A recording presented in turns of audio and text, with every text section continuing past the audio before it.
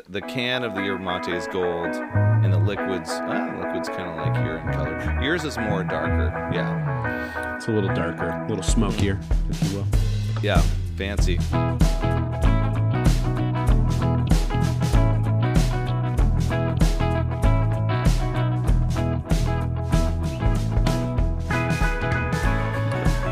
I wish that I liked alcohol because my body rejects it no matter what I do. And I kept trying to like build a tolerance for drinking. I mean, and there are worse things. There are worse things in the world. Yeah. To I know. not have your body enjoy. I know. I was just like, but people have so much fun trying all these things out, kind of like all the craft beers and different wines. And they're like, oh, this has this flavor, like the look of the bottles. So well, yeah, I mean, beer, as I've gotten older, I can't, like, my body says no now. I just can't do beer. So, everyone knows their limit as we actually, okay, I'm going to quickly introduce this episode before we go too far in the topic, because this is a great topic. So welcome back to Shooting to Breeze podcast, episode 35. We're back with our good friend, Nick Anthony Lambert. We didn't need to say the whole name this time, but I did it anyway. Tony. Tony. I'm going to be way more proper now. You're good. So speaking of getting older, I guess, topic-wise, our body's telling us what's good and what's not good. For me, it's I think alcohol is like just not going to fly ever. And I used to be able to have like a mixed drink with at someone's birthday and feel okay. And now instantly I wake up feeling terrible, or I feel heartburn that night and feel bad. And I'm like, I had one drink, and I was like, I just wanted to try a screwdriver or something. In fact, one time, heartburn's no fun, man. Before I knew what a screwdriver was, and I was like, do you guys have, at a restaurant or something, I was like, do you guys have like orange juice and you could just put some vodka in it or something? They're like, yep, we'll get you a screwdriver. Something like that. And they're like, yeah, it's called. And I ordered it at dinner, which is like the thing I guess people do at breakfast. So it's like the opposite. Or I'd go for the frou-frou drink that was like, and I say frou-frou just because it's like anything that sounded floral or fruity, or like I'll take that like pink margarita over there. That one looks good, or whatever that is. And it would be something that's not strong or not heavy, or it's strong, but like something that I don't taste the alcohol. And now I'm like, it doesn't matter what it's in. For my 40th birthday, I was like, I haven't drank in like almost a year. I took at Naf's birthday last year, I like stopped, and I was like, I'll have one drink in my 40th birthday just to celebrate it. And I took a sip, and I was like, there's the vodka, and I like I had to pour it out. I couldn't even do it. All right, well, which is okay. I got a year and a couple months then before I hit that, so I really got to get it in. Not everyone's the same though. I have friends that are like, I talked with a friend recently. He's like, oh, I love alcohol. Like he's like, oh, the problem is like I really love it. In general, not the problem, but he's just like, I love it. My body's like, yes, please. And I was like, cool. I wish I could say the same thing. All That's alcohol, how I feel about rubbing alcohol, just anything. The thing about drinking rubbing alcohol, kids and adults, is that you'll go blind. That has like don't do that, kids. Don't do that, because there are some people that are like, I can buy this at the store, and you're like, do not. You don't want to lose your vision. It's true, but you can buy a lot. You can buy a lot at the store. You probably don't want to just like sprinkle baby powder on your toast. Like don't do that. Or kind of thing. no baby powder on your toast. There's things there's parts of the store that have like. You can eat them, and there's parts of the store that's like life function, and they should really separate that out and be like, please do not consume on all that packaging. I don't know if they have to put on diapers, please do not consume, but it would just be nice if they lay it out for the people that really want to try everything. Yeah, I mean, if you just look at French toast on the surface with no idea, like maybe it's baby powder on there. You don't know. Yeah, you don't know. Yeah. It's powdered sugar. I hate to break it to everyone, but it's powdered sugar. And I think I've talked about this on here, but I have on Egos accidentally at someone's house put flour on, thinking it was powdered sugar in a container. And that was very gross. I just got bite in, and I had to like just spit out the waffle really quick. Got a little chalky real quick. Because what you do with the powdered sugar, we would do this, and this is like not healthy either, is just fill all the little squares up with the powdered sugar, so it was like a full coating of flour. Whoa. And then you put the little syrup on top, and it was at my aunt and uncle's in California. So it was Sabbath morning, getting ready to go to church as a Seventh-day Adventist. That's the thing you do. So it's like, I'm going to eat these 2 Eggo waffles with powdered sugar. On Eggos. Yeah, and I was like, took a huge bite, and I was like, just like the whole mouth, like So whatever you just put in. I have like a couple questions now. Yeah. Did you not? Typically, I would like fill those little waffle pockets with like butter or syrup, but you were just filling them with powdered sugar. Well, no, there was butter that melted in, and then it really adhesived the sugar or the flour, as this one was, to the waffle. The butter starts it off, and then the syrup goes on top. So it was syrup on top of flour with a layer of butter. In which, honestly, there's a lot of flour in that waffle, but it's already cooked. So that was That's the big difference. Man. Wow. And so it would be like, it was a long time ago. Of flour. A lot of flour.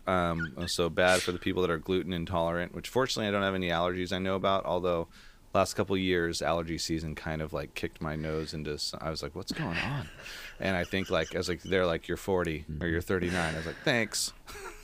So, dude, no joke. My allergies have never been worse than this last year. Like my last eyes couple were tough. Are just like waterfalls for the first few hours that I'm awake. Like they will not stop. Or in not right in now, the Northwest. but like in the they're a little better here because there's like no trees, so that my allergy is like tree related, which is a bummer. You know, it's because they're everywhere. It's like a staple of the Northwest. Like I'm surrounded by what I'm kind allergic of everywhere. to. It's like Dolly's dog, Sammy, is allergic to grass, and she's a low-sitting dog. So it's kind of unfortunate also when you're allergic to the thing you're surrounded by. Yeah. And that sucks. And so I've been, so my space I'm in now is like when I usually have the window open, there's a bunch of trees out there, and just when the pollen was hitting, like I came to work one day and Dolly's like, you look terrible, and my eyes were like puffy, and I was like I have to in my eyes much. I'm like scratching my eyes. It looked like you had double pink eye, and I couldn't bring myself to tell you that. I just didn't want to tell anyone. Great cover. Yeah. I didn't want to. Oh, we got the same headphones going. I had to switch because my AirPods died. So yeah, the biodynamics are nice. Hip and fancy, but I mean, I've been using other brand headphones, and they're not noise canceling, and then my voice bleeds through, and then I gotta like edit around stuff because I hear the voice coming through. So well, it was about to go through the speakers, which was going to be a disaster for everyone.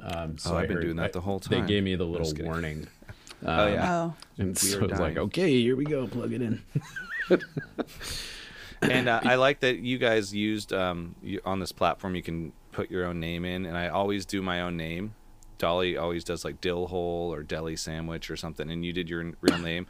And so this is the first week I was like, I'm going to be hip. I'm going to change my name to Turd Ferguson in honor of Norm Macdonald. And then you guys came in with your real names. No. So it's the first week that I messed it up.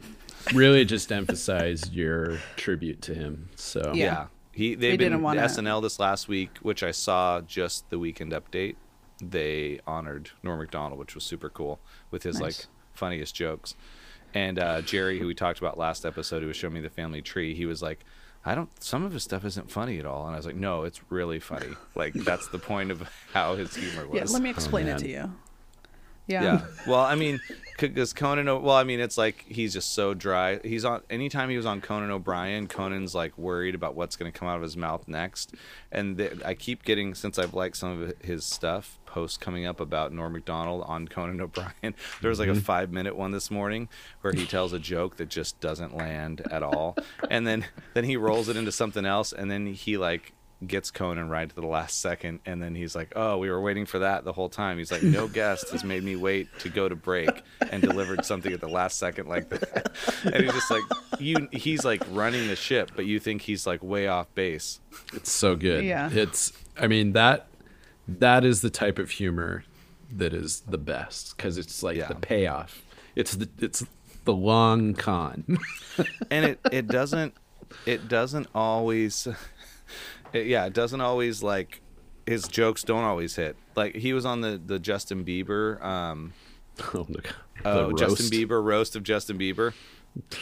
Everyone's so like crude, and I'm using that as like an old school term for just like being the worst to everyone else. Oh yeah. And he gets up there and he's like I forget the guy's name, but he's like, well, he's got eyes of an eagle, hair of a dove. This man is for the birds, ladies and gentlemen. And he like roasted, and then he goes on with all these random things.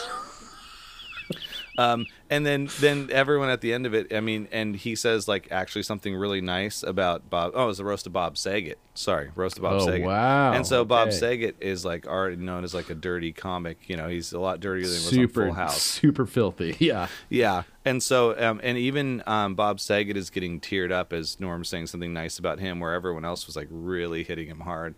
The Justin Bieber one was funny because Will Ferrell on that one was like, the Biebs is doing it right, and he comes out as Ron Burgundy, and he's like he's smoking a cigarette and flicks it at someone, like flicks it at Bieber, and then he's like the Biebs is doing it right. Hits a lady's car, tries to beat her up, he's doing it right, and so he's like commenting, he's like being like giving him compliments about how much of a jerk he is, and it's so funny. So it's just amazing. Man. Now, I mean, that really makes me want to watch Anchorman again. Yeah, those are classics. But yes, I didn't always love every joke that Norm Macdonald did, but the dry and the potential for the payoff at the end was always worth just waiting. Yeah, to see what's gonna happen.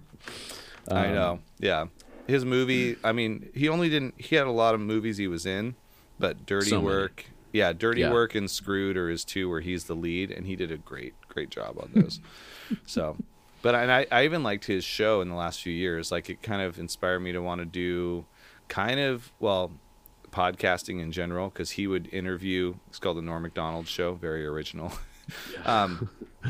And he had Jane Fonda on and a bunch of people. He makes out with Jane Fonda on. He's like, "Can I kiss you?" And then it's like a French kiss or something. And she's like 85 now or something. And this was in the last 5 or 6 years. And he had so many guests on there, and it was like short run. And he would ask random questions, and they're just like looking at him like, "You're weird" and stuff. But he was like big stars on, and he had his guest host guy that would just like laugh with him and stuff, and just brilliant stuff. But through that whole time, I guess he had cancer. He just didn't tell anyone about it. And the fact that he had such a tight-knit people that probably all the SNL cast knew he had it and all these things, and it never got out to the media or was talked about, is like insane. Because 9 years of like having cancer and not telling anyone, that's crazy. Yeah. And so it always seems so sudden, but everyone else was like, well, he's gone 9 years. That's pretty good. Yeah. Or whatever else. But what I did like about him was that he would workshop jokes. Like that's... Like, that's why it felt so awkward, was because he was writing it in the moment and like not afraid to take a chance of it being bad, which is genius. Yeah. And he'd still somehow like land it somewhere. It's Paul somewhere Rudd is the key word there. Yeah, somewhere all over. Paul Rudd, he's my like comic icon. And my friend Shane met him outside of it. He saw him do stand-up once, met him and hung out outside, and he talked to him for like half an hour, and was really, really cool, he said, which is awesome. I love Paul Rudd. Yeah. Or sorry, he meant Norm Macdonald, but Paul Rudd on Conan also does. I jumped too He's early. Great too. He's great too. Yeah, you don't have to compliment him. Sorry, my bad. So Paul Rudd, notoriously, every time he's on Conan to promote a new movie, plays a clip from an old movie he was in, like in the 80s. Yes. And it's this kid getting pushed down a hill in a wheelchair by the girl, and he goes off a cliff and falls. And no, it's not a kid. It's this like creature getting pushed. It's like, So he's like, we're here to preview your new movie with This Is 40 with whoever else, and he's like, here, let's roll a clip. And then that clip rolls. Obviously the crew's in on it, and Conan's just shaking his head. And so they have a whole YouTube video with like 20 times he's been on Conan where he plays the same clip from this old movie, and Conan's like throwing his pencil up in the air, just done. So good. And Paul Rudd is just sitting there, and he's like, they're like, you don't want to promote your current movie? He's like, nah, that's fine. People can see it if they want to. And I love like he doesn't care. The nonchalant not caring about Hollywood is awesome. Yeah. It's so good. It's just like man. What's his name? Jimmy Kimmel and oh my God. Ben Affleck and the other one. What's the other one's name? Matt Damon. Matt Damon. How like every time he like Jimmy will announce that Matt Damon is a guest, but then always runs out of time. It's like, we'll get you next time. Yeah. Do they have a beef? They have a beef, right? No, it's like an ongoing joke. Yeah. That he's like, hey, and tonight he's Matt Damon. We'll get to him. Yeah. Yeah. Any long, I mean, that was why I loved Conan. Like, he always had just these like long running jokes that were just always they were always there. Yeah. Yeah. Anything like that, and I'm in. Didn't he just like retired technically from his show, right? Now he's doing a podcast. Oh yeah, which I need to add to my list of listening ones. It's pretty hilarious. Because I feel like the Norm Macdonald and the Armchair Expert podcast, the one with Dak Shepard, I like that one a lot. And I started to hear that, and I'm like, I like his description of his was like interviewing the messiness of people's this human existence. I'm like, that's awesome. It's like, but he gets like more serious, and I was like, I want to keep it like so lighthearted that you could just. It's like you're listening to a radio show, but you're not like. Although some of them we've like you get into some deep topics, like people are like, well, I went through this. You're like, oh wow. And life can be, it's good too, because life's not always like simple. Like, I haven't talked about it at all on podcast stuff yet because it just happened. But my dad had like a major stroke a couple weeks ago, and it's I like saw your post about it. Yeah, pretty crazy stuff. But just seeing like someone going through that, and it's like someone like you've seen way more active and moving is like crazy to like figure out. And I was like, well, it's better than the alternative of like having something suddenly happen and you get more time and stuff. And there's so many positives with all that stuff too, but you just have to like you're like, well, this is part of life. You go through all these different things. So like being real about those things and being like, now I'm like, and how do I avoid a stroke? And that's what I'm thinking about now. Well, that was makes you think about your own health. I was going to ask you about that because it's like, you know, I mean, all of our parents are getting older, you know, because we're getting older. Because we're getting older too. Yeah. Like that doesn't. There's not something that just stops those things from happening. Yeah. If they could just stay the same age and I catch up to them and pass, no. Yeah. Then we're just the same. But it's weird. The generation. I'm sure it makes you think about it more. Mm-hmm. Well, it does. Yeah. Because then you're like, oh well. When my dad was like, when I had my 40th birthday just now, my friend had sent me a video for my dad's 40th birthday, and I'm 5 years old, being held in his arm, and they're walking out, and they're saying like "Happy Birthday," and I was like, that is so surreal to see that video as I'm about to turn 40, and I'm like, that's what my dad looked like at 40. When I look at myself, I'm like, oh well, I look different, but it's like. I was like, I'd have way more gray hair, but I color it. So I'd have about the same amount as him. But like everyone's there and all of us are kids around a small cake and stuff. And I was like, the times are so different.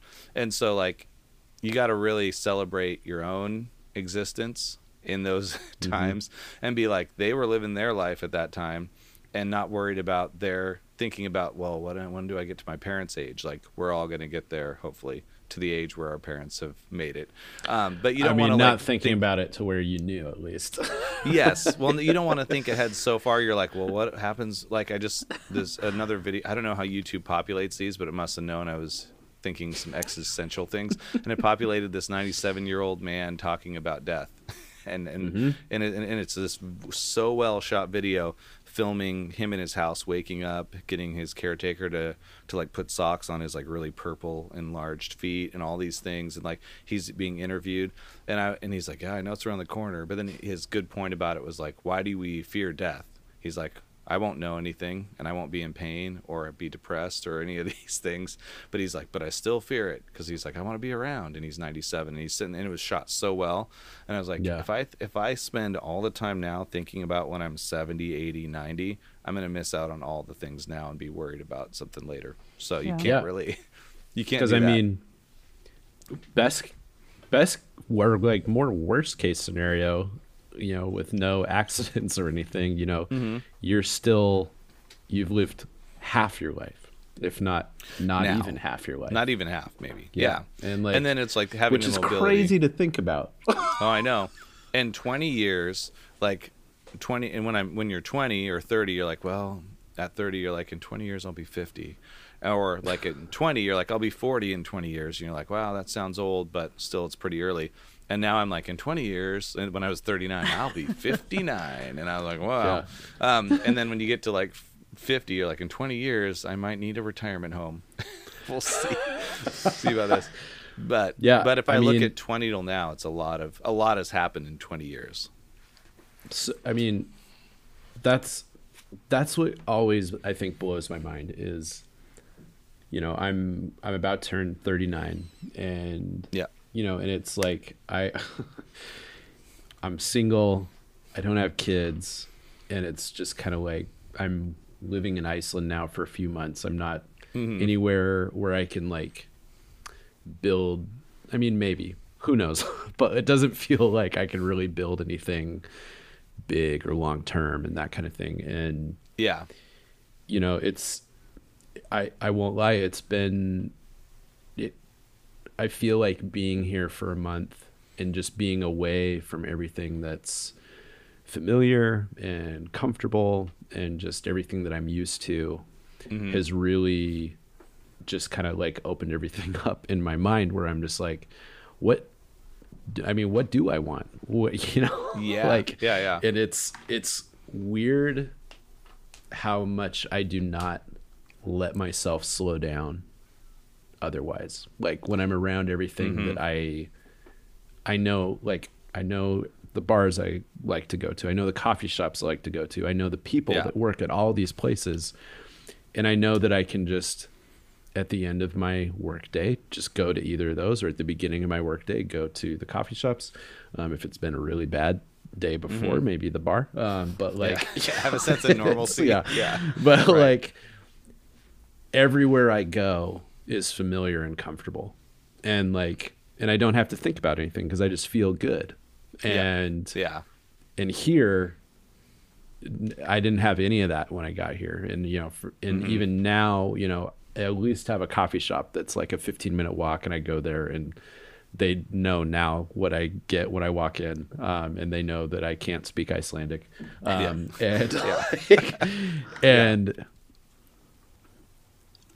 but leading up, but even that, you know, it's just, I'm here and I'm just kind of in this space. I can go out, but it doesn't have the same feeling. The same feel. Yeah. And that's kind of a fear. That's why people don't leave their comfort zones, because they're like, what if I get out there and I'm like lonely, or I'm in a new area and I don't know anyone and all these things. And they're like, how weird would that be? Like, I'm scared to like take a chance to move to Hawaii and live on a mountain away from everything with just a couple people I know.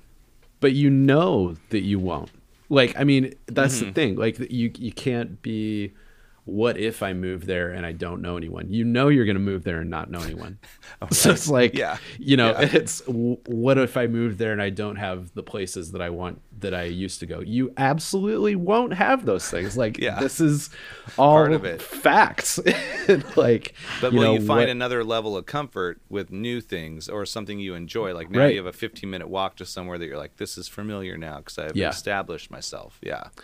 And it's exactly. It's familiar. I wouldn't necessarily say it's like the same comfort level that I have back in the States, but like, I don't, now that I've been here long enough, for a month, I feel like I don't need that. And I think that's just been the huge realization for me, because I definitely have had like 2 or 3 days here where I was just like, what am I doing? You know, and it's like, I'm feeling really sad today, and like I miss everyone, and that's fine. And you know, then I get to the next day, I'm like, okay, like I got through that one. I have to, and I got to like keep living. Like I just can't get caught up in the fact that like I'm uncomfortable. I think it's really easy to just get lost in that kind of spiral of like, well, I'm uncomfortable, so I need to like fix it now. I have to feel good. And you can have those days whether you're halfway across the world or in your same space, and having things hit you. And I think this last year opened up a lot of like opportunity to like self-evaluate, because you're like, oh, I don't have anywhere to go because no one's meeting up. And now I have to like sit here, either keep occupied or sit quietly and think about stuff. And it was actually nice, because then I was like, man, I got to prioritize my own personal wellness time over some of these things. And now I'm saying no to stuff I would have just been hustle before, like before things happen. So I'm getting calls for jobs now and I'm turning them down. because I'm like, well, this is my one day off this week, and I'm thinking like, oh, I'm actually busy that day, and I let them know I can't do it because I'm like, you gotta take care of yourself. We learn to like prioritize ourselves, and it's funny, like you said, like when you go somewhere else, like you anywhere I've traveled for short trips, it's been so short and like chaotic because it's like I'm usually traveling for work to film, and so it's like you're hustle, and then you get home, you're like, oh, it's so good to be home. And then sometimes, usually the only place I go for relaxing now is like visiting family or Hawaii, and I have friends there, so I like to go there. When I go there, suddenly life like slows down, and as soon as I land at the airport and get back, I'm like, I feel the urge and the pressure of just, you got to get back on it and start hustling now. And I was like, I don't like that feeling very much. I want to figure. That's a bad sign, man. It's a bad sign. Well, and it's just because I'm like so used to being go, go, go. So I'm trying now to incorporate like a sense of like aloha in Washington, where I I'm already like relaxed at home, and I try not to fill up every day and every minute with something. And I think someone had asked me when I was talking to him and telling him how busy I was, they're like, "What are you running from?" And I was like, I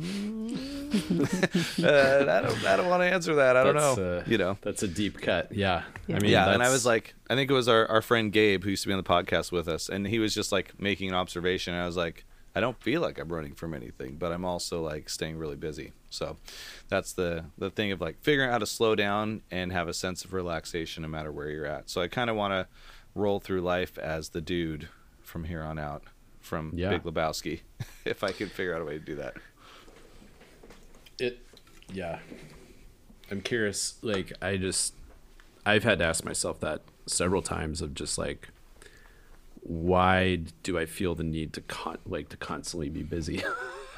And I think, the pandemic, obviously, as crappy as it was, I think there was a lot of good that came out of it just for our own self-awareness of I had to slow down.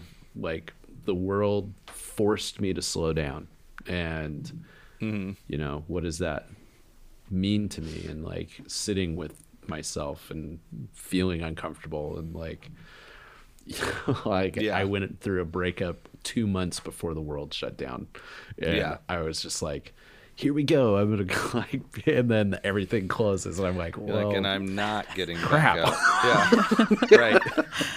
Yeah, exactly.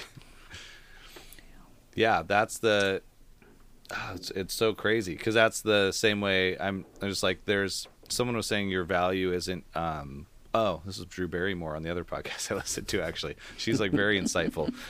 And Dolly's like cracking up. Drew, so she started like her career at 6 years old on some diaper commercial or something, and then 8 years old was E.T. And she said like Steven Spielberg is like the first man in her life that was like a father figure that she felt safe with, and he still is that to her now, which is super cool. Stayed in her life, and then Dax Shepard was like, well, look at you at 8 years old. Who wouldn't want to, like, because she was like this cute little like kid and stuff, and he's like, yeah, of course he fell in love with you. But she's like, you're not, because her worth, she has like kids, I guess, and split from her husband, but it's like amicable, and she's saying like her worth is not placed on a relationship now or anything now. It's like, it's the urge to always be busy, so we're like relevant or we're worth something, and it's like you're worth something without having to do anything. And that's the part we all like forget. We're like, oh, you could literally just be yourself, hang out with people, and you're worth something without creating. But I'm always like, I gotta keep creating that next thing and be like, oh, I've got to put something out that's relevant to people. Like someone that we know, that Dolly and I know, recently on Facebook posted, they're like, hey, I didn't get any interaction from my last Facebook post. There's something going on with the algorithm? Like, what's going on with this stuff? Because normally I get a lot of reactions. And I'm like, it was like a topic that people could comment on. And I'm like, sometimes it's fine just to put something out, not worry about how many people liked or saw it at the same time. I mean, I'm obviously on social media, but I have like a very love-hate relationship with it. Like, I think it's pretty messed up, to be honest. Like, overall, this is a huge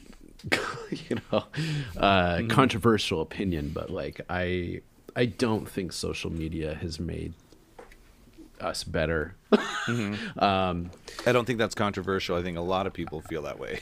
I think it has allowed for people that are naturally creative to have a really amazing space to like show that. Share. Yeah. Yeah. And I think as a creative space, I think it's pretty awesome. But like as a shared humanity space, it's pretty horrible. And like, I think putting your own self-worth on a digital platform is really, you can bleep me here, it's really f***ed up. I mean, it's like, it's really, really bad. And like, it's, kids are growing up feeling like if they're not popular on these things, then they're not good people. They're not worthy of anything. That's their only source of validation.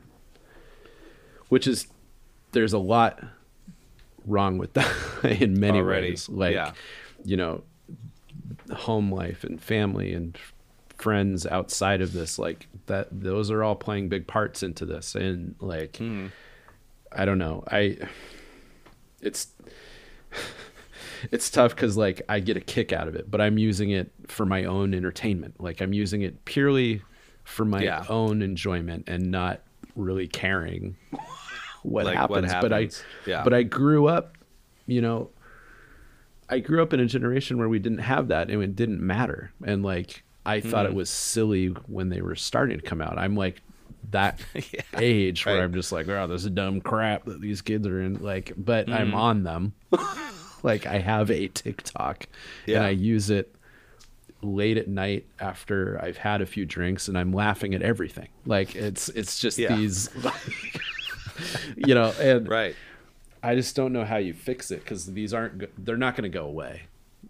And, it's figuring out how to like use them in a positive way for ourselves, I think, more. And I feel like what you're doing online is great. Keep doing the comedy stuff, because that's what I try to like figure out. Like one friend was like, man, I got to delete some of my posts online because I feel like I'm being tracked by the government for all my like negative this or that. And I was like, oh yeah. And he's like, you might have to delete some posts. And I look back at mine and I'm like, well, I think I'm good. I'm just trying to keep it positive and post a picture of a waterfall or post like a joke or do a poem that's cryptic that anyone could read anything into or all these things. And I'm like, but it's so easy to be like, oh, because like my Cornographer films, and not that we have about 20 normal listeners or 20 weekly, regularly. So we're not huge yet. So me saying this isn't getting my videos a lot more plays, but I have a series, The Cornographer, and I have like maybe 300 views on each one, and I'm 100% happy with putting those out, and I don't care. It'd be awesome if there were thousands of views, but I don't feel any less validated by the fact that there's 300 views on these films or 400 or something. I mean, I made what I felt were masterpieces in my film class at Walla Walla, and you know, no one saw it other than the 8 people in that class. Like, it's just well, actually, we had the theater class, and we did have the studio production class with Jim Hannum together too. Because I made one called Howard the Neanderthal Boy, and I forget that one. Like someone's sitting there eating something on camera, and it's just like looking like eating with their hands, and it's like goodness. we had people behind the cameras being like, okay, here you go. It's your first chance at like live production. Be like, okay, camera 1, move in a little closer. And now that's what I do at a church. It's like, hey, camera 2, we're going for the money shot. Get that communion. And I say money shot, and I realize that it's a term that's used with certain industries, but the volunteers didn't mind, and we were like, we're going for that close up on the communion. Here we go with that, you know. It's so good. And so it's like, so I loved live production then, and there's things from those, like, people will be like, do you regret the money you spent on college? And I was like, yeah, but I also don't regret the things you learn. You're like, even though I didn't graduate, I took so many things from that. Like our teacher, he used to work on Gunsmoke back in the day, which was an old like radio. Was it radio show, right? Or TV show? Radio. No, it was a TV show too. But he was doing he was doing the Foley for it, so talking about like crunching celery as a bone breaking and all this stuff.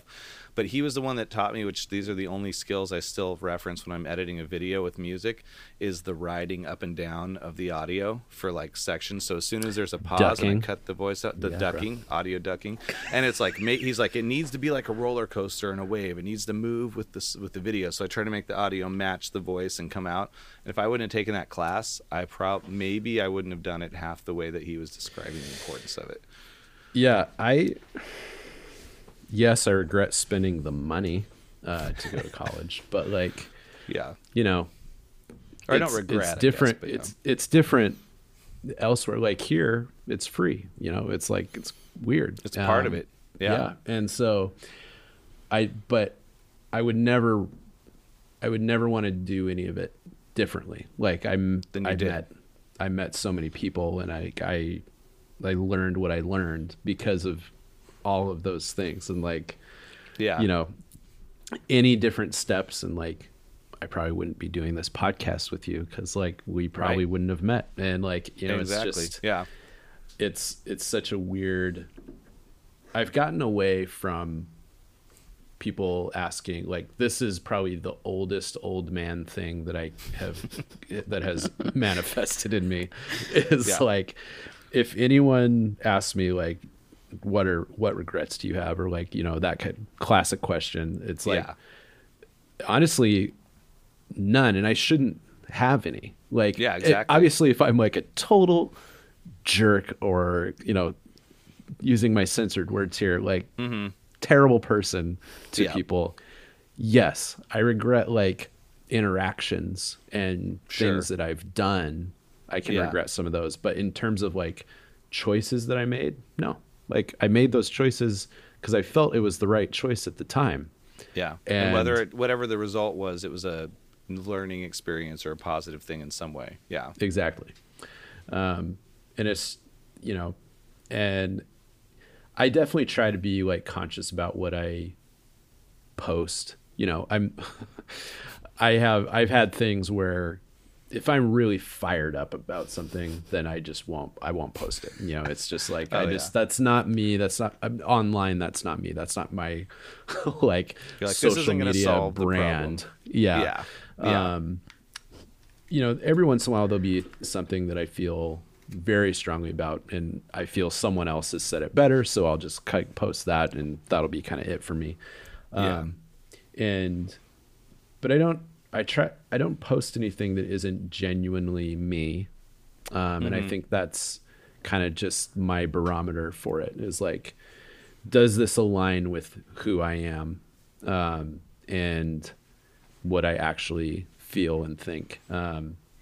And most of the time it's just me being dumb and laughing at myself, but but there's like, there's the times you're like, this is a truth for me. And you're like, gotta put this, you feel, you're like, hey, I want other people to realize this is important to me. And it's not like, and that's the beauty of it. I think that, well, it's kind of the beauty of life in general, is people used to be more open to hearing another new opinion, and now it's like, if it doesn't align 100% with my social media views, it's tough for people to like hear it now. And I kind of want to reverse that and get it back to where people can be like, hey, I'm open to talk about, like, I'll hang out with atheists and Wiccan and Christian and Hindu and talk about all these different beliefs, and not be so like siloed that he can't like look at someone and have like, without having a frown. Or I remember like back in the day talking to people about different religions, and they're telling me what they believe, and I could tell my face was looking like upset,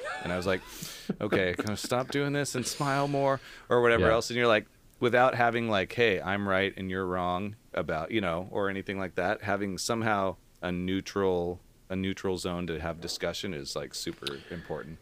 Yeah. I mean, neutral space. We'll make a new social media platform.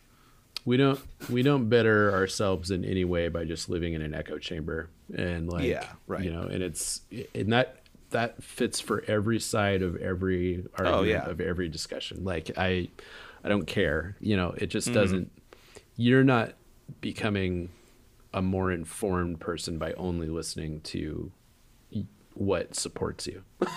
It feels good at times to find something you're like, oh always. Yeah, they're right on board with me or something. Yeah. But which I think sometimes, churches can fall into that too. I think, there's like a risk there, an inherent one, of just like, we're all here believing the same thing, which is, and it's community as one word. Yeah. Right. Yeah. Community. And I mean, and communities need to work on that too. Like, community as a whole needs to be open to not just listening to themselves. And and it's just, I feel like at the end of the day, a lot of religions were all just reciting the same stories from different outlooks of the same events. It's just different names and all that. But, it is tough. It's tough to like remain like on that line of not going against what you feel, but not also just like blatantly trying to just like be upset, and it's it's a tough, I mean, the atmosphere, I'll make a differentiator because it feels very different here. The atmosphere in the States is like pretty hostile, and like it's pretty, even where I was living in Portland, like it's tough, polarized, and it's, I don't know if it's polarized in Portland. It's more just like everyone's mad all the time, and like for some absolutely valid reasons. Like, and I totally support a lot of it, and it's there's a lot to be upset about, but it's a constant with what I feel no action. It's just kind of like a projecting of anger, which we're all very good at, me included. And, it's really easy to just be angry. And, it's weird being here where what it feels like pretty much, even with eight or nine different political parties, like they just had an election here. They just had a national election here. And I have been here for a month. And I had no idea. Like there were no signs anywhere. Like nothing. And no one's like, this person only. Forget this person. We're only. Yeah. It's like make a choice. Yeah. It's really interesting. And like of the 9 parties, like 9 parties instead of 2, like the U.S. has. Exactly. Wow. Which is a problem, obviously. But like that's crazy though. 9. That's a lot of options. To choose from. No joke. One of the parties here is the Pirate Party. Which I don't know what any of these parties are, so I can't endorse any of them, but I love that they're called the Pirate Party. Can I just say that if a group is called the Pirate Party, I would have to vote for them, not even knowing their principles, based on the fact that they're probably wanting like wooden ships instead of metal, or they want some like change to go back to the old days of like pillaging and whatever. I mean, not that that's good, but like going out on the sea and having like wearing Viking gear, like that would be cool. I mean, scurvy has had a bad rap for so long. Well, we got to bring need to hear them scurvy out. back. We need to bring hear back their those opinions. diseases from they're the very old days. anti-fruit. Citrus, anti-vitamins. Get out of here. That is amazing. Or they have to say everything with like the R at the end, or like R. R. I'm gonna look up the Pirate Party now. That's awesome. Do it. I think they gained seats too, so it's like they are one of the oldest. They're like the oldest democratic parliament. That's insane. Like, and that's awesome. It's still called an Althing, which is like the meeting of tribes kind of a thing. What's it called? The Althing. Althing. An Althing. I'm probably pronouncing that wrong, but it's so interesting. But basically, like whoever has like majority of the seats, they like control majority of the government, and that's just kind of how it is. And so everyone votes. And but with 9 groups, I feel like there's even more options for like I mean, it's kind of cool to have more options, because then you're not, because we have multiple. We have the Green Party, we have other ones in the U.S. that are a little different too, but I'm curious which ones are like. But no one cares about them.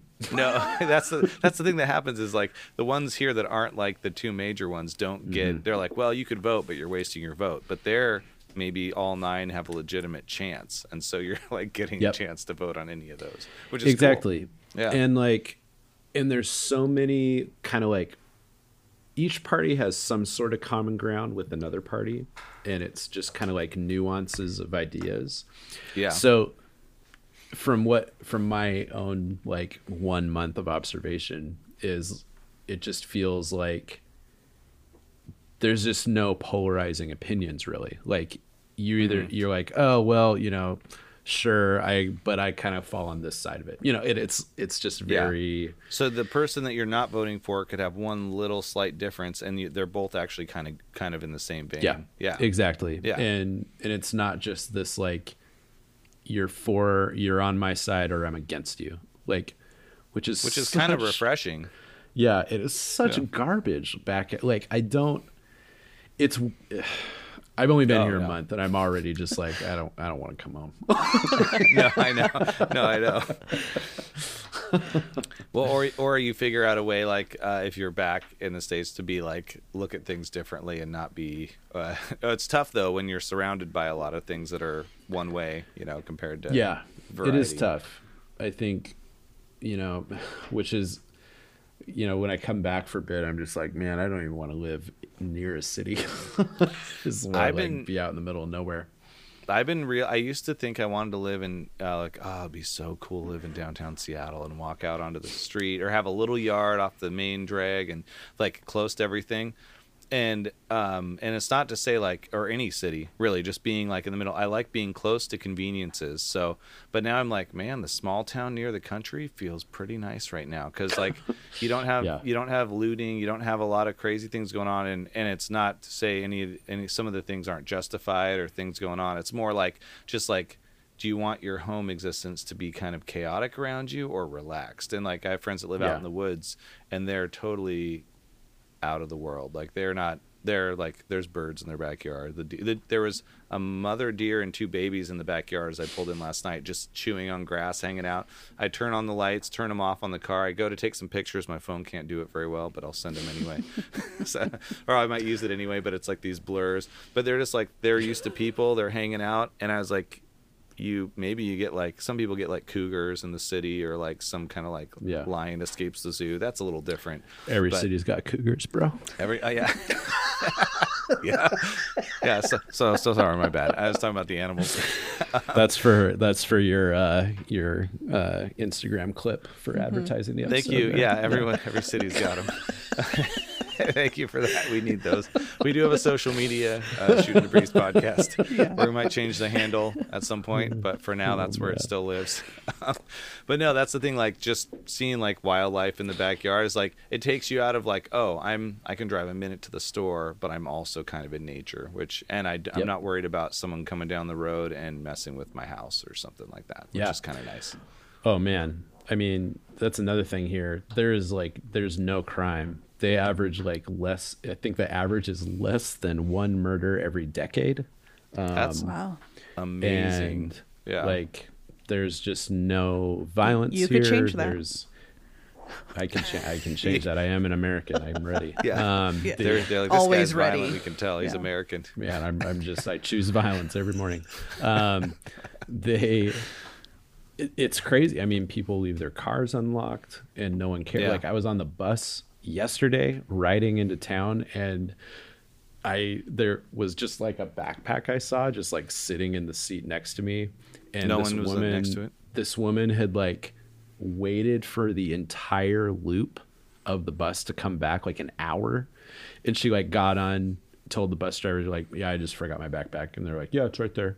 He just like grabbed it and left. And so no one morality seems high. Literally no one was like, oh my God, I can't believe it's still there. Everyone was just like, oh yeah, it's been here the whole time. We look out for people's stuff. Yeah. Unreal. Yeah. No one. Yeah. It's a little shocking. People leave their kids in strollers outside of coffee shops.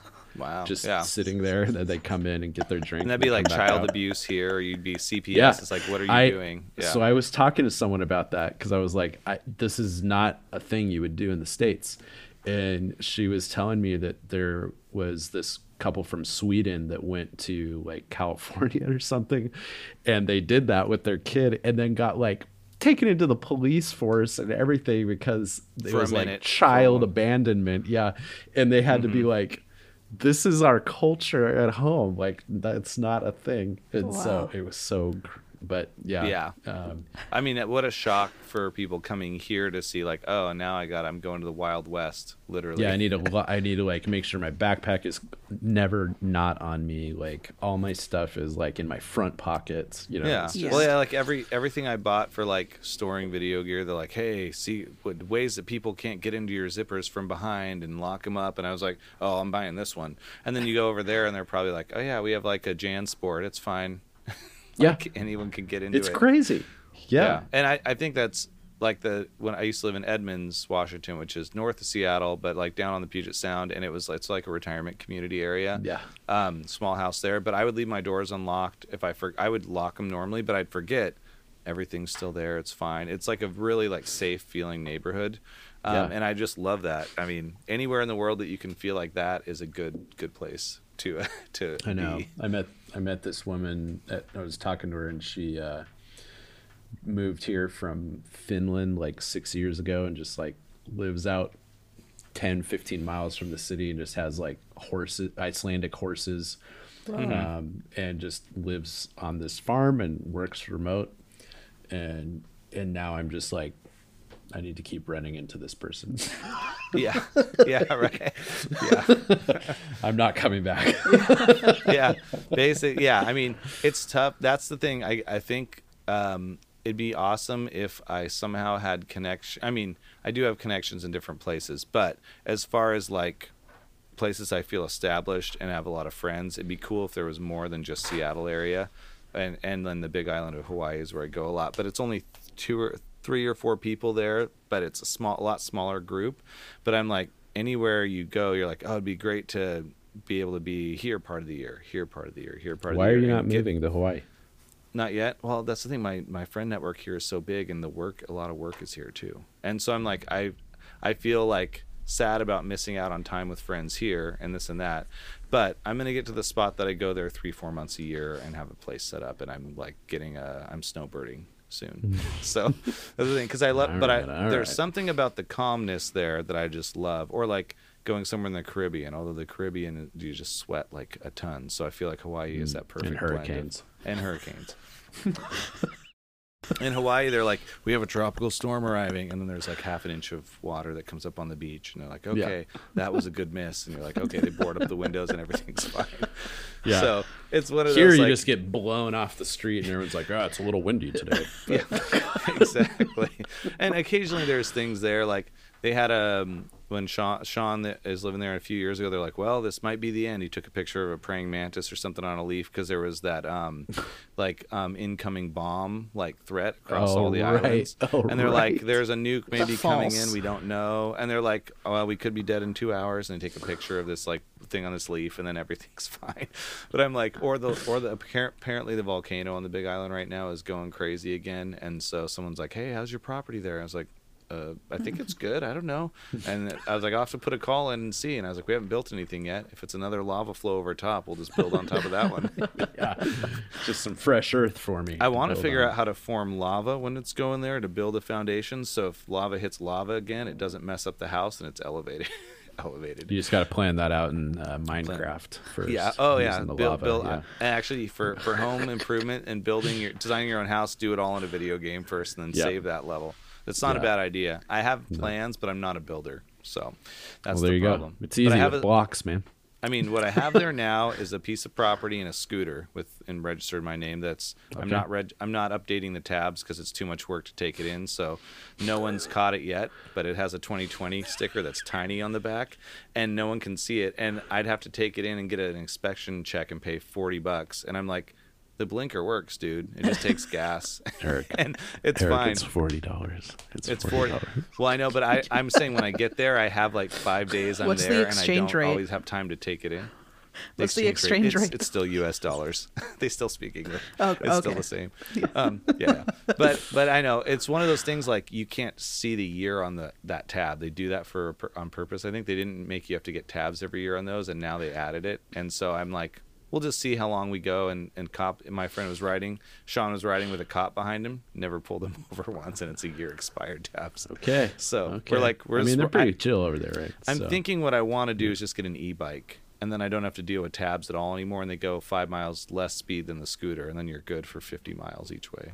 So I might just do that, and then eventually get rid of the gasoline. I love those things. I want one so bad, but it's like $1,300. But there's so many. This is the thing about having the freedom. So all of us here on this podcast now don't have kids, don't have the like lockdown of like, yeah, putting the devil horns in the air for like, yeah, rock on. That's right.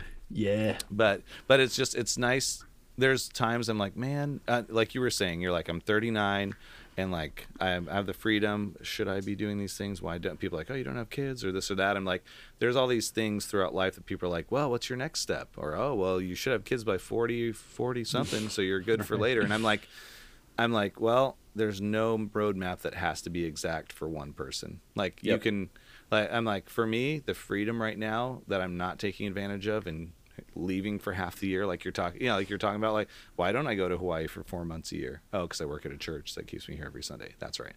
But I would like to get to this spot that I could be gone for 3 months and come back and still have a work remotely and do all this stuff. And there's so many ways to do the things you want without spending a ton of money if you're just like creative, if you don't have like the responsibility of other lives.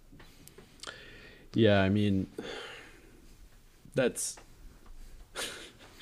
the big thing is like, you know, if I had kids now, I probably wouldn't be doing this, obviously, but like, right. But at the same time, like, it's not like I'm not being like, man, thank goodness I don't have freaking kids. You know, it's just like, we feel that way. It's kind of just like, this is where yeah my life is. Like, these are the, you know, this is what I've done. You can either be like complaining about the fact that don't have kids yet, or worried about it, or feeling like, oh, maybe I should be here, or you can be like, this is where I am and I'm going to enjoy this spot that I'm at. Because honestly, there's families that just moved across the country that go where I work, and they like moved to Nashville and took their kids and got a new job there. So like people move with families too. It's just the complication level of anytime I hang out with my cousins or anyone who has a bunch of kids, and like just getting to go out to eat with all the kids and getting everyone organized is like, you get back from dinner and you're like, ordeal. That was stressful and now I'm really tired. And I was like, oh, just think of going. That's why people leave their kids outside in Sweden, because it's easier. Like here, they sit outside. We'll bring them the snack. It's true. But no, I mean, it's like, so I feel lucky in some ways to have that freedom, but I also like, the family element is really cool too. So I'm like, anyone who has kids, I'm like, that's awesome. You're doing something great. And there's no better honor than like fostering a life into the world and like creating a good human being. Because I have friends that are like, anyone that brings a kid into this world this time is selfish because this world's a terrible place or something. And then the argument, the other side of that's like, oh, well, they want to create more good humans to make the world a better place. And you're like, no one can argue with that. That's the goal. That's what I think my parents did and all of our parents did, was like, hey, we want to raise kids right so there's more good people in the world, versus like, let's outweigh the scale of bad to good a little bit. So that's the goal. If we can all be like better humans and make the world better, I feel like that's a good goal to whatever path achieve. It is. Yes. Yeah, right. So that's why I'm like, okay, if things I do are positive to other people, I don't care how much social media interaction I get.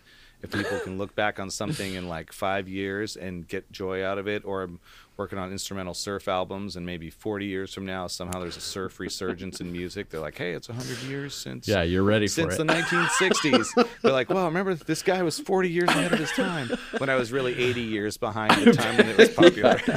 I've been training up for this day. And then like, hey, he's almost 100 years, or he's 85 and his music from 40 years ago is cool now, and be like, great, I'm glad. I really want this stuff to live forever. Yeah. And that's why creating art's so cool, because you're like it's funny, because I was thinking about it recently. I was like, man, if I got like sick for some reason and couldn't create art, because there's times when people feel like sick and then don't want to create, but I was like, I don't want to be at a spot where I don't create, but what I'm doing right now is staying so busy I'm not creating. And I'm like creating the art stuff or creating music, and I'm like, I need to slow the F down and start playing some music and getting stuff out in the world, just so I keep doing art. Like once a month, have like a song come out. Once a month, do something on SoundCloud or all this kinds of stuff. The podcast is part of that too. We're doing this weekly and it's a commitment. So I'm like, it's nice to have that, but I'm like, I need to do the other outlets too. Create a short film, do this stuff, you know? Yeah, it's easy for me to also kind of just get lost in all the things that I want to. Like, I started a podcast a while ago, and I think I did 2 episodes. Yeah, we did one before, and we did about 20 episodes, and then it disappeared for 2 years. And we're like, Yeah. I just like I took on too much for myself. Like during the pandemic, I was like, I have so much space to be creative, and then I was like, oh my gosh, I'm trying to do too much. So, but Bo Burnham did one during the pandemic, and it's on Netflix. That is so good. Alone, is it called Alone? Maybe. I don't remember what it's called. It hurts. It hurts me to watch because it feels too familiar. It is like, it starts out and you're like, oh, this guy's so creative. He's hitting like light switches to change the lighting, and he had no help to do any of this, wrote all these amazing songs. And then towards the end you see him with like the 6-month beard, and he's like, I haven't seen anyone in 7 months, and he's like crying. You're like, oh man, this is like hard to, but it was like, it's one of the most brilliant pieces of things to come out of 2020, I think, as far as like something like just mind-blowingly good. And I had final season of Brooklyn Nine-Nine. That was awesome. And you know what, I saw one of the final episodes and saw some of the conclusions without realizing it was the final season, and I was a little upset at myself for seeing that moment, because I saw where they're talking about Jake Peralta's plans and stuff, and I was like, what do you mean? And I was like, oh man, it doesn't ruin it, because that show's so funny. That show's good. I got to go back, and I'm like 3 seasons behind, and somehow I dropped off the map with it, but it's so funny. Yeah, Andy Samberg's the new Adam Sandler. I feel like he'll keep doing funny films for years. Yeah, I mean, and that there's like, I don't know, that show also hits pretty hard at times, like in the gut. So it's like they have everything, and they cover, and they're such like an accepting, that the cast, the way the characters are cast, it's such an accepting group of like all kinds of people and backgrounds and stuff, and that's what I loved about it, is like you got no discrimination across the board, funny stuff between people, and then everyone's like kind of acting like an idiot sometimes, but they're also like hilarious. It's really good. I love that show. Yeah, and Popstar, if anyone hasn't seen Popstar, I'm just going to promote that for a minute with Andy Samberg, making fun of the music industry of the 2000s and 2010s probably. He's basically like Justin Bieber. He's making fun of like his guy that's in The Lonely Island with him is like, well, I used to have keyboards and stuff on stage. Now I have this 250 gig iPod, and we got to just dance around and move our heads. And it's like making fun of like the EDM shows. Not to say the people that write it aren't talented. It's just funny how like it shows the change, and his songs are so funny. The soundtrack is incredible for that. It's so funny. Yeah, and those guys are great. So Lonely Island, Andy Samberg, it's awesome. Awesome keep it up, boys. Did you guys watch the Bash Brothers?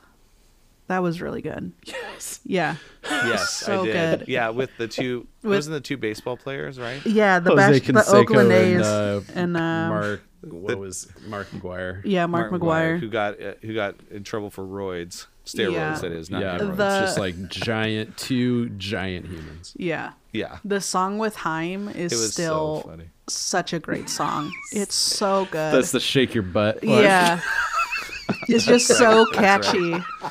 It's just so catchy, so good. Oh man. I remember you had told me about Haim, and then I saw that, and I was like, there they are. Mm-hmm. And it was in the middle of that 20-minute. That was my first experience to them. Yeah, but they're they're amazing. But yeah, this was just so funny to see like the band you were talking about in like a comedy kind of thing.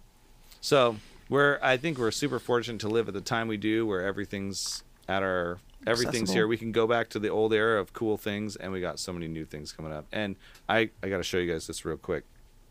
I know other people can't see it. I just have a mobile bass amp, Phil Jones bass amp I just got. This is a full-on DI, and it's a headphone amplifier. It does everything, and I can hold it in the palm of my hand. Wow. Oh man, the sound guys aren't going to know what to do with that. No. And then anywhere else. This is 10 Fender amps in one amplifier, headphone amp that plugs in. You can use it as an interface to record. So another little tiny thing that fits in the palm of your hand. So like technology has gotten so cool in the last 2-3 years or whatever. And like stuff 10 years ago was like, oh, it sounds a little cheap, and now you're like, that sounds like tube amp or you whatever. Almost can't tell anymore. Can't tell anymore. It's amazing. So I like all the old stuff, but technology's gotten where I'm like, throw a couple things in the backpack, borrow someone's bass when you arrive, and you can create a song. It's cool. It's some people complain that it's too easy, but I think if it's letting people be creative in when they wouldn't have been able to otherwise, then it's worth it. And I don't think I think it's more challenging now than easier, because you have so much. It's kind of like if you have 100 options on sounds instead of 5, you're going to sit there and just riddle over which one to choose, and you're going to make a lot less progress on creating anything, because you're like, well, what if I pick the wrong sound or whatever? Yeah, I've spent hours going through like Omnisphere, just trying to find like the right synth pad. It's ridiculous. Yeah, and that's my friend who's a producer, Dave Hillis. He's done a lot of stuff back in the 90s, and he's like our manager for a while. He's like I have 500 plugins. He's like, I have trouble even getting he's making music now and just put out a new album, which is really cool, Skylines, but he like, it's instrumental stuff, but he's like, I'll sit here and it takes me 10 times longer to create a song, because I now have to like think about which plugin set do I want to use, and it's like and it's easier when your amp has like on, clean, gain, blah, blah. You're just like, boom, there's my sound. Like Everclear made their album, speaking of Portland bands, Everclear made their album with like an old ratty amp, their first one with like an SM57 on it, a regular mic, just recording, and like that's the only sound they had. And that's also the best microphone ever created by humans. It does everything. Yeah. It really is. And for $95, we're not using one now for our recording because it's not good enough for these, but it's wow. No, I'm just kidding. It's good enough. This could be. You never know. You have one hiding under there, and you're talking at the weird side angle. Yeah. I love finding. I mean, my favorite pastime now is searching for old vintage like audio gear on Reverb and finding old mics and things, and finding stuff. I'm like, if I want stuff to sound like the 50s and 60s, which I do, I just got to use gear from that era and plug it into new preamps, and it's going to sound thin or sound the way I want it to without having to do much work, which is, they're only like $100 each or 150. And then because no one knows what to do with them. $10,000 later, I have a lot of mics or whatever. Well, I didn't touch on this yet, but you do work in the VR industry still currently, right? Or is that a thing of the past? You do, I do. So I am super curious about that, because I have no idea how you even start creating like a 3D environment. And you might be like, I don't even do that. I do the other side of it. But that is correct. I don't actually create them, but I work for the platform that architecture firms can send their 3D models into VR. And so and they're using it to like do walkthroughs with clients or go in with other designers and like check to make sure these designs of these pipes aren't going to be going straight through sheetrock and that kind of thing. And so really at the end of the day, it's like catch all the fixes before you order all the physical materials to build. And because there's always something, and so how can we save you money by using modern technology to go through a space and feel like you're actually there. So that's so cool. Yeah, for some reason I thought it was a gaming company. It was called that's a whole nother world. I ran like a mobile video game company for like 5 years. Like with VR or like it was right as VR was starting to be more of a thing, and then I kind of transitioned out of that into working with like the Microsoft HoloLens and that kind of stuff. So it's a kind of thing like where it feels like so out of my realm just with video production, because anything that involves like someone designing a whole environment on a computer, I'm like, I don't have the patience to sit there and design this.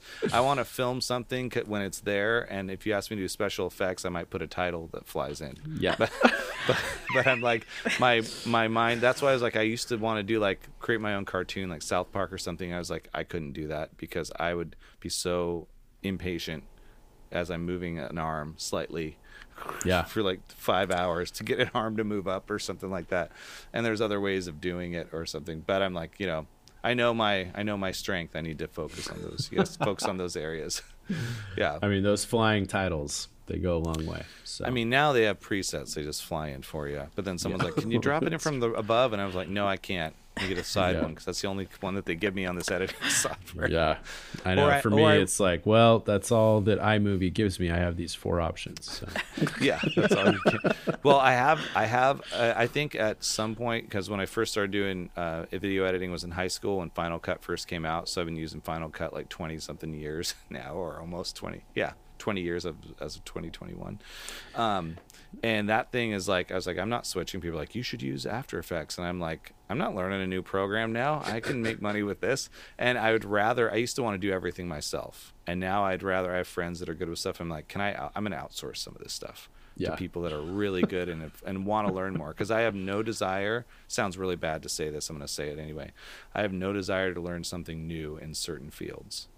Yeah, because I'm already doing a lot. And I was like, sure, I want to be a student for my whole life, but there's areas I'm like, I want to get better gear and get better at techniques, but I'm not trying to learn a whole new software just to do one thing that someone else could do for me now. Yep.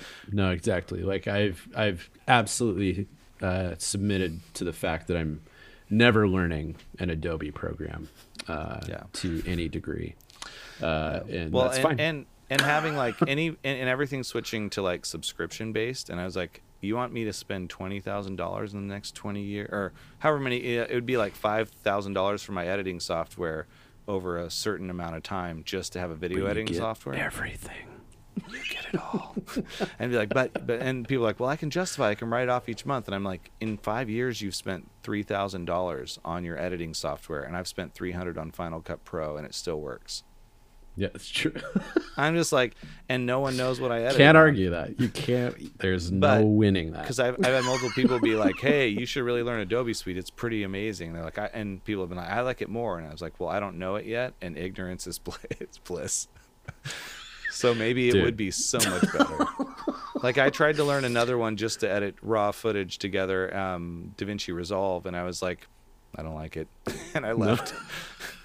Yeah, I've been using Logic forever for like recording. Same. And I, Jesse always used Pro Tools, and he would be like, "Hey, can you run this session for me while I'm like out?" And I'm like, "Probably not."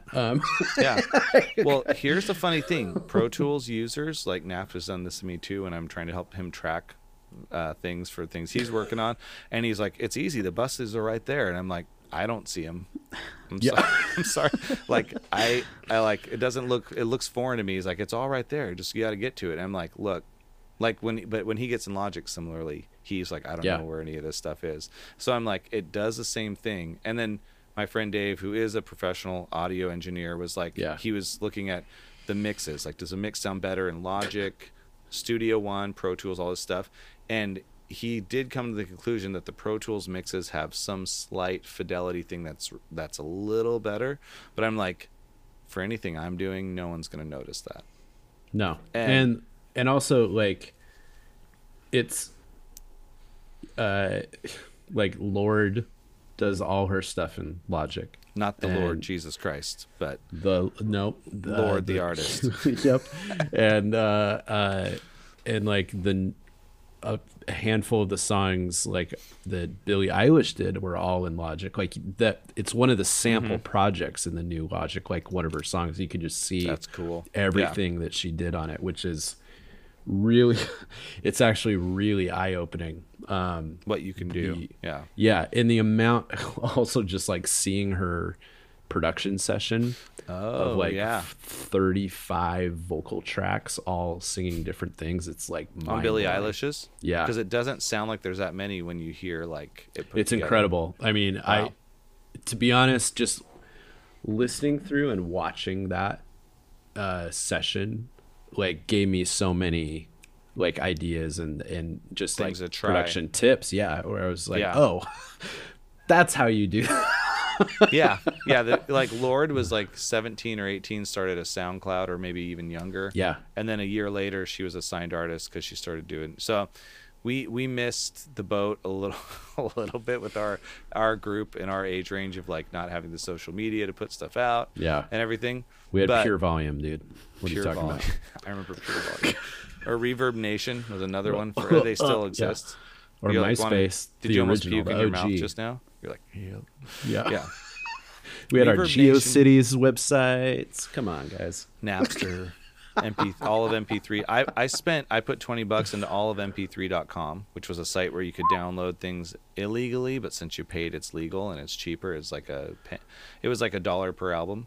And then after 7 albums of downloads, my money was wiped out of my account, and I had gotten 7 Yes albums for free, and it was it was like .ru. It was a Russian site. All of MP3.ru. And I was like, .ru I hate to break it to you, Eric, but that should have been a dead giveaway. And I think I put all my personal information in there. There was some identity theft a year or two later. I'm not sure what happened. Just kidding. Dolly, were there the absolutely bonkers like for $1 you get 300 CDs subscription things and you're talking about BMG and stuff? Yeah. BMG Music. No, I've never heard of that. They're like, you spend $10 and we send you these 3 albums, and then you sign up for a monthly membership and we send you 1 album per month and all this stuff. BMG Yeah, Music. but the way they advertise it is it's like for the price of $1 you get like 80 albums. No. And you're just like, whoa. I'm going to get these shipped to my house. Yeah. No. I have 2 IKEA size storage bins of albums. Full of CDs. Oh, it was actually real. Units. They delivered on. Yeah. Wow. Yeah, I mean, it ended up being like $200 at the end, but yeah, it's not $1. They just make it sound good. Yeah, they were just like, how are we gonna get all these dumb teens in like early '90s to just buy all this like physical music that we've created? Yeah. Wow. Make it sound better than it is, and then on this fine writing, you're like, and it's $10 a month, and it's going to a card. You're like, and I only make $20 a month. Yeah. Yeah, and it's like a 3-year contract that you can't break. Like. Yeah, so you're like, okay, I guess I'll pick another one out of the catalog this week. I have so many CDs. So I have a lot of cases for CDs, and I love looking through them again, but somehow the CD got put in a car or misplaced, and so I'm like, a third of my cases have actual albums, and I remember throwing a bunch out because now it's on Spotify. And there's the ones that I've like, that I bought 3 times and thrown out for my Christian values, and they told me I should burn it or get rid of it because it was bad. And then I bought it again a month. Then I bought it a month later because I'm like, I love this album. And then 4 months later, I'd be guilt tripped into getting rid of it again. And then a year later, I'd buy it. And then I quit throwing things out at some point. You just couldn't help yourself. You had to keep buying that Big Bad Voodoo Dabby album. Well, yeah. Vanilla Ice, thank you. No, just kidding. Mm-hmm. Yeah. It was Sponge, and they had and other bands from the 90s and Garbage. stuff. Or Soundgarden. I didn't buy Garbage. No, the band. Oh, the band. Yeah. The band Garbage. I didn't listen to Garbage. I don't listen to Garbage, okay? No, I never listened to Garbage, but I listened to Garbage. I only know Garbage because of Gran Turismo, the video game. The songs on it? Yeah. Is it the I'm Only Happy When It Rains song? Yeah. Probably. That was the biggest hit, one of them. I don't remember. Imagine their thought process. Let's name our band Trash and see how this goes. Nah, let's go with Garbage instead. Yeah. Rubbish. In England, here comes the Rubbish. Oh, man, they're probably rival bands. But. Rubbish. Oh, dude, we should, do covering of those. Weird Al would have a heyday with that.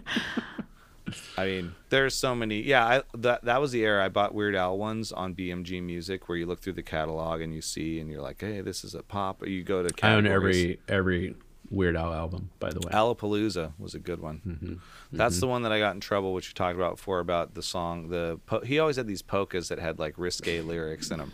Each album had a polka song that was risque, and they had the one that was like "Do the Humpty Hump," and that was one I got in trouble for. Yeah. That's right.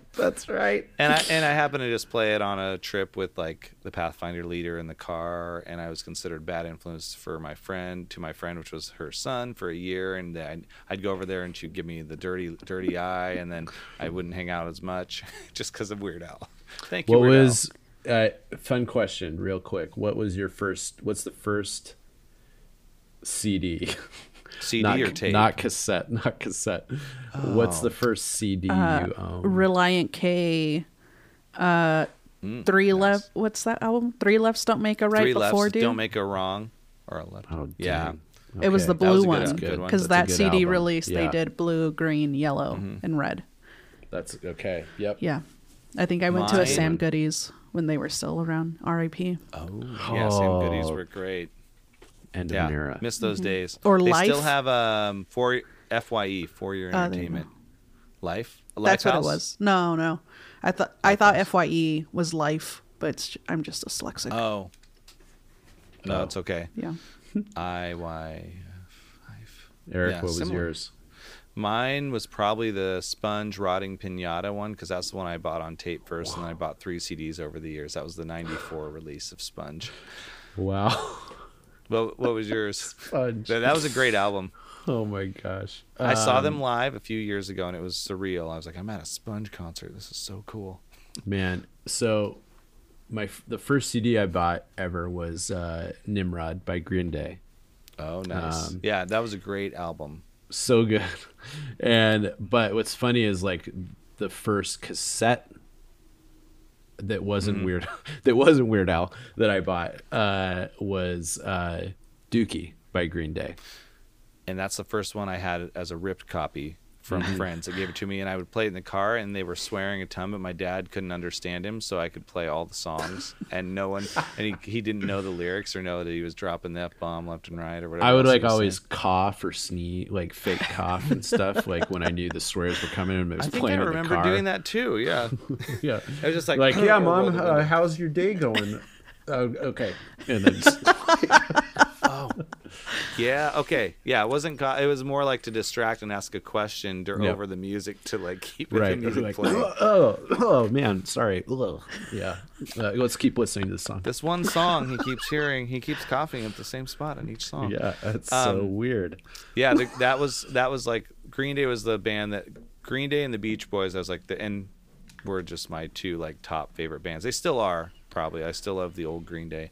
I love Green Day. the American Idiot one and On there's good songs, but like the old stuff was like my favorite when they were talking about partying and girls and drugs. I can't listen to I can't listen to the newer albums all the way through and love everything like I could the old ones. But yeah. They're there's different. Still good songs though. It's more there's great songs. It's more like they got more political in the 2000s, and then it like kind of became like you're kind of trying to do a Rage Against the Machine, but you're Green Day, and that doesn't feel right. Yeah, less yelly. Yeah. And the first tape I bought, full album, was Soundgarden Super Unknown. And I wanted to get it first. I ended up buying the single Kiss from a Rose by Seal was the first one. Because my cousin took me, I was talking with someone yesterday about this. My cousin took me to the store in Fresno, California, a music store, and he was like, hey, do you have like $5, $7 or $10 I could borrow? I was like, well, I have 12 or 13. And he's like, okay, can I borrow it? And he bought a rap album, and I forget which one it was. And then he's like, hey, you should get this one. We just saw that movie, Batman Forever. You'll love it. You like that song, right? And so I was like, I could begrudgingly gave him my $10 to buy his rap album when I really wanted Super Unknown that was sitting in front of me, and I bought Kiss from a Rose by Seal, and I was like, this is a great song, but I was like, but I wanted Super Unknown. So 2 weeks later, when I had money, I went back and got Super Unknown. It was such a good album. So I still have a playlist of that now, and I'm reliving all the 90s stuff. I love that song by Seal. I love that song. Kiss from a Rose. Yeah, it's such a good song. It's so good. It's also one of the best songs I've ever seen covered. It was just a 2-piece, and it was just a guitar and a cello. Really? And it was incredible. And this was in what was the name of that? This was in Seattle. Oh my a venue, goodness. The Crocodile. Yeah. Numos. No, it wasn't like a big venue. It was like a chai house in Ballard. Oh wow. And it's not there anymore. But sadly. Yeah. Who would think a place that only serves one kind of drink would not survive? Only chai. Right. Like, hey, I don't want chai. Sorry, that's all we have. Yeah. Do you guys have any other? No, only chai. Yeah. We just have chai. I mean, that's the kind of place if I did a pizza place, I only serve olive and pineapple pizza. That's it. No other topping. It makes it easy. I'm also going to go out of business in 2 months. Okay, whoa. Hold up. That's my favorite kind of pizza. That's my favorite kind of pizza too. Yep. No, olive and pineapple. Oh, sorry. Oh, you said olive and I mean, yeah, but I don't eat pork though, so that's why I had to like. That's but pineapple fair enough. on pizza. Yeah. But I do love the ham and pineapple, but I also love olives.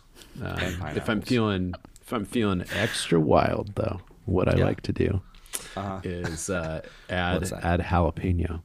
Oh, yeah, that's a spice for sure. Yeah. But yeah, the sweetness, whenever I have pineapple on pizza, which some people, it's like a religion. They're like, it will not go or it will. It's like I'm eating dessert already. It's like my meal's dessert, but it's also savory. Right. It's so good. It's the perfect combo. And that's why cottage cheese and pineapple is great. Some people hate cottage cheese. You take that back. Don't ever say that. Cottage cheese. So sorry, cottage cheese and pineapple. You're like never. How are you okay with cheese and pineapple and not cottage cheese and pineapple? Because it's gross. Well, cottage cheese is like 1,000 years older than whatever cheese would be on that pizza. So it's fair enough. Fair enough. I feel like I don't buy cottage cheese now as an adult, but as a kid, I remember having it with fruit in there and pineapple and banana. And I remember my grandma, because I loved I loved cantaloupe growing up as a kid, and I remember like walking into the kitchen at my grandma's one time, and she like cut open a cantaloupe, cut it in half, and it was like I was all, oh sweet, because I would just cut it and start eating it, and she like pulled this container of cottage cheese out and just like spooned a bunch into the cantaloupe. And you're like, what are you doing? I was like, Grandma. Actually, to be fair, that's got to be a grandma thing, because that's probably when I experienced first. I don't know if my mom did it as much, but my grandma would do that too, and she'd make butter and peanut butter sandwiches. So it was a layer of peanut butter and then a layer of butter that was spreadable. And so I would like bite into the sandwich and be like, oh, this is good. And then I would look down. Or margarine. Probably margarine, you're right. Yeah, it was margarine and peanut butter. Because, butter would not spread like that. Yeah. And I saw and I was like, is this jam or what is this? I was like, it kind of tastes good. And as soon as I saw the layer of the white buttery thing, I was like grossed out. I was like, no. Like, if you toast this and put this thing on it, I'll eat it. But don't put this in with peanut butter. That's like just extra fat. She also had a heart attack in her 50s, which is not a laughing matter, but she lived longer after that. So it is funny. Good. Yeah. It is funny. Good. But she died a few years later. But she... Wow. What a roller coaster. What a roller coaster, up and down. So it was the amount, and this is like the Adventist diet of like cottage cheese loaf and all these casseroles and cooked things. And then also a lot of cookies. Every time we were there, it was like... chocolate chip cookies and snickerdoodles were always on the counter, and I was like, so probably could have lived a little healthier, but I didn't carry over those things. The potato chip casseroles. There's a lot of weird Adventist like things. There's like haystacks. If you talk to any non-Adventists, they're like, oh, we're having haystacks tonight. You're having which what? Is literally nachos. Taco salad. It's taco salad. It's just nachos with melted cheese and like no meat stuff on it. Yeah, you put beans and you put other like and ranch dressing. On it. You'd put some like of that or sour cream. The little bag that you buy for the Hidden Valley Ranch that would go in that plastic container. Yeah. Squeeze it out. Yeah, you'd put that all over these haystacks. It's an easy meal to make for a lot of people. I'll say that, and they do taste good. I usually do none of the sour cream or anything. I just do like the melted cheese, all the dry olives, ingredients, beans. Yeah, they're so good. Dolly, do you want to take a real quick guess as to what is the main chip on these haystacks? Oh no! Yeah, they're very authentic. Like a Frito-Lay. Like a crispy Frito-Lay, like the classic. The small guys. Yeah, the small Frito classics. corn. That's the classic one. Okay. Yeah. They taste great. You know what I would do now though is I'd mix them with 50% chili cheese, and then I'd be good. Oh. So it's got a little kick to it, but it's not spicy. Man, I'm gonna introduce my Icelandic friends to haystacks. Yeah, you should. It'll be all the rage. We just introduced the world to haystacks via the podcast. Man. They're good. But yeah, there's a lot of things that are weird about. One other thing I'll say, and I know we've gone about an hour and a half, so we'll wrap it up real quick. But so the hot dogs in a can, which Dolly loves hot dogs. This is going to gross you out. I do love hot dogs, but these disgusting. Are fake. This is disgusting. Yeah, for people that are used to eating hot dogs, Big Franks are the Adventist specialty, Worthington Foods, and they come in a can. And the best thing to do is there's liquid in there. There's this hot dog water, but it's fake. You try to get the hot dog out of the middle and just eat it before the other ones get cooked. And as you're pulling it out, it usually rips in half, and you're all pissed at yourself. But you finish, you eat it real quick. It's like really stringy. Good. Yeah. And then I was with people that weren't Adventists, and they dumped all the hot dog water out, and the rest of us that were Adventists were like, "What are you doing?" They're like, "What? I haven't done these before." We're like, "You got to save that for when you put the rest in the fridge." And we were actually pissed at them, and they had no clue. They're like, and he was like, "It's this like 20-something-year-old kid," and he's like, "I'm sorry." He's like, he wouldn't eat them anyway, but he was like, dumped all the water out in the sink. We're like, "Dude." Because they're like $4 a can. We could do a whole episode on crazy Adventist foods. Yeah, we will definitely have you back for sure to do more. We're just going to dig deep into the Morningstar foods. Which I love still to this day. I still love meat though too. They're not a substitute; they're different. They're exactly. I love grillers to this day. I still do too. You throw a griller on the grill, and it cooks in 2 seconds. Yeah, but none of these Prime grillers. I want the original. Yeah, the Prime is garbage. Come on.